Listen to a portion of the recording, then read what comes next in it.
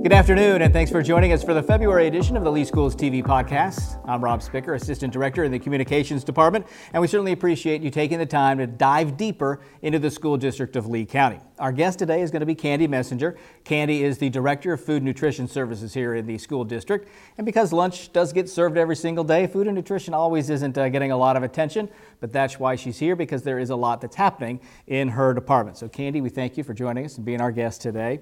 I first want to just sort of start off by asking you to kind of exactly describe what Food and Nutrition Services does. It may sound obvious, and maybe it is, but can you give us the overview? The overview is we serve the students breakfast, lunch, after-school snack, and dinner in the district. Our motto is serving students healthy, nutritious meals. We are also working very closely with the different departments, making sure that the additional snack programs come on board. It's ever evolving in my department right now. Yeah. So how many meals are served every day? A little over 87,000 meals, breakfast, lunch, dinner, after-school snack. So that takes quite a crew to do that. Yes. So at a school, for instance, where all these meals are being served to our students, how many people are in a typical crew? What's their typical day like? High schools generally have a larger crew just because of the nature of the size. So when we're fully staffed, that could range up to 18 workers. But currently, we're happy if we're at 8 to 12 because of the shortage of staffing and the people going out ill.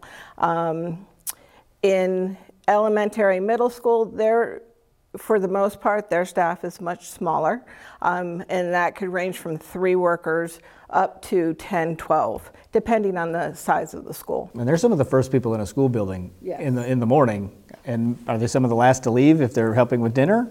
Yeah, in some cases, yes. I think custodials are the ones that are the later shift, but we do have staff that work a little later. All right, so let's talk about what's really going to be new in the cafeteria this month of February. Is going to be peanut butter. Mm-hmm. After being gone for 17 years, some examples right there in front of us of these Uncrustable peanut butter sandwiches. Peanut butter is coming back onto the menu this month. So why? It is available to us. It's a high nutrient dense product, peanut butter. Because we had to change vendors, our current vendor does not carry the WOW sandwiches. So we had to come up with another alternative. So we've been working very closely with all departments in the district to make sure this is rolled out very safely. So our kids would know what the WOW sandwich is. The Uncrustables that are in front of us here, this is what's coming to them soon. Correct. It's just a change in the menu. A change in the menu. So the target is the end of the month, February. So you did mention that the concern, obviously, with peanut butter is that students have allergies, some very severe allergies to peanut butter. So what are the steps being taken to protect them? How is a student going to know I should or should not have this item? Well, we have went and purchased these black pans. So all peanut items will be placed in these black pans with these bright stickers. The signs will also be up on the serving line, so that will be at the service line. We are working closely with communications on sending out media and other information and training for the schools. So as the kid's going through the line, as long as they know, it's going to be very obvious to them step by step that this item has peanut butter. Yes. Good. And these come in pre-packaged, so we're not opening them around other food in the kitchen, so there won't be any cross-contamination or any of that sort of thing. You need parents to play a big part in helping this keep the cafeteria safe as well. So if a parent knows their child is allergic, what should they be doing? They need to update their student records at the school, and that will prompt the clinic to send the manager an allergen list so we can ensure that the allergen list is updated in our point of sale, our register system as the students come through. Because as they come through the service line, if the student has an allergen, a box will display and the cashier has to acknowledge that box. And if there is an allergen, whatever the allergen may be, is on the tray, then we will take the student aside and replace the tray with something that they would like. Just one last fail stop when they every student checks in their student IDs, they check out, and that's going to be the sort of that last trigger that they should not have this item. Correct. And that's why you need parents to make sure they're getting the forms in. Yes. So an important message there for our parents. What is going to happen should there unfortunately be an allergic reaction? There are emergency protocols for any emergency at the school. These will be followed. We are doing a blast training to all of the staff in the schools, including my staff, to ensure that we get the emergency care as needed. And speaking of training as well to just make sure that the serving is happening, even down to the way things are cleaned. Correct. So cleaning, soap and water, washing down the tables, and spraying with the disinfectant will handle all of the allergen, regardless whether it's peanut butter, soy, or any other allergen that there might be. So if parents are, when they learn about this and they're concerned about their student, what should they do? Can they reach out to somebody? How do they make sure that they're going to feel safe and comfortable with their child getting lunch at school? Please communicate with us. The school, we will work with the parents. I have 2 dietitians on staff that if we need to work with the physician on a food allergen, regardless of what that is, we will ensure that they have what they need. Because food allergens are not going to be anything new to what your department is working with. Correct. They're just reintroducing an item that's really common in a lot of schools. Yes. We are one of the few districts that are currently peanut-free across the United States.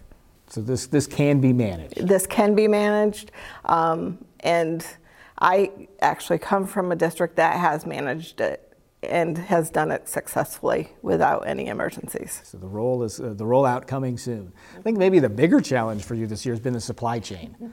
No doubt about that, right? We're a couple weeks into the school year was the first time you had to notify parents that what's on the menu that you're seeing on the website or at school may not be what's being served for lunch.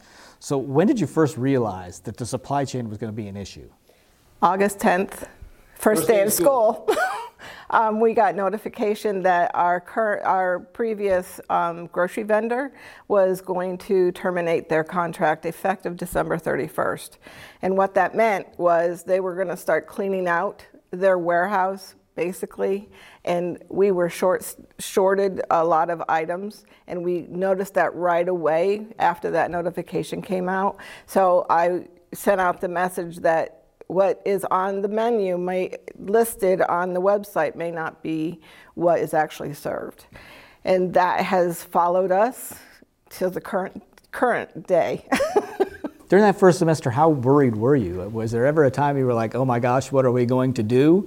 Or was it not quite that severe? I was never in the,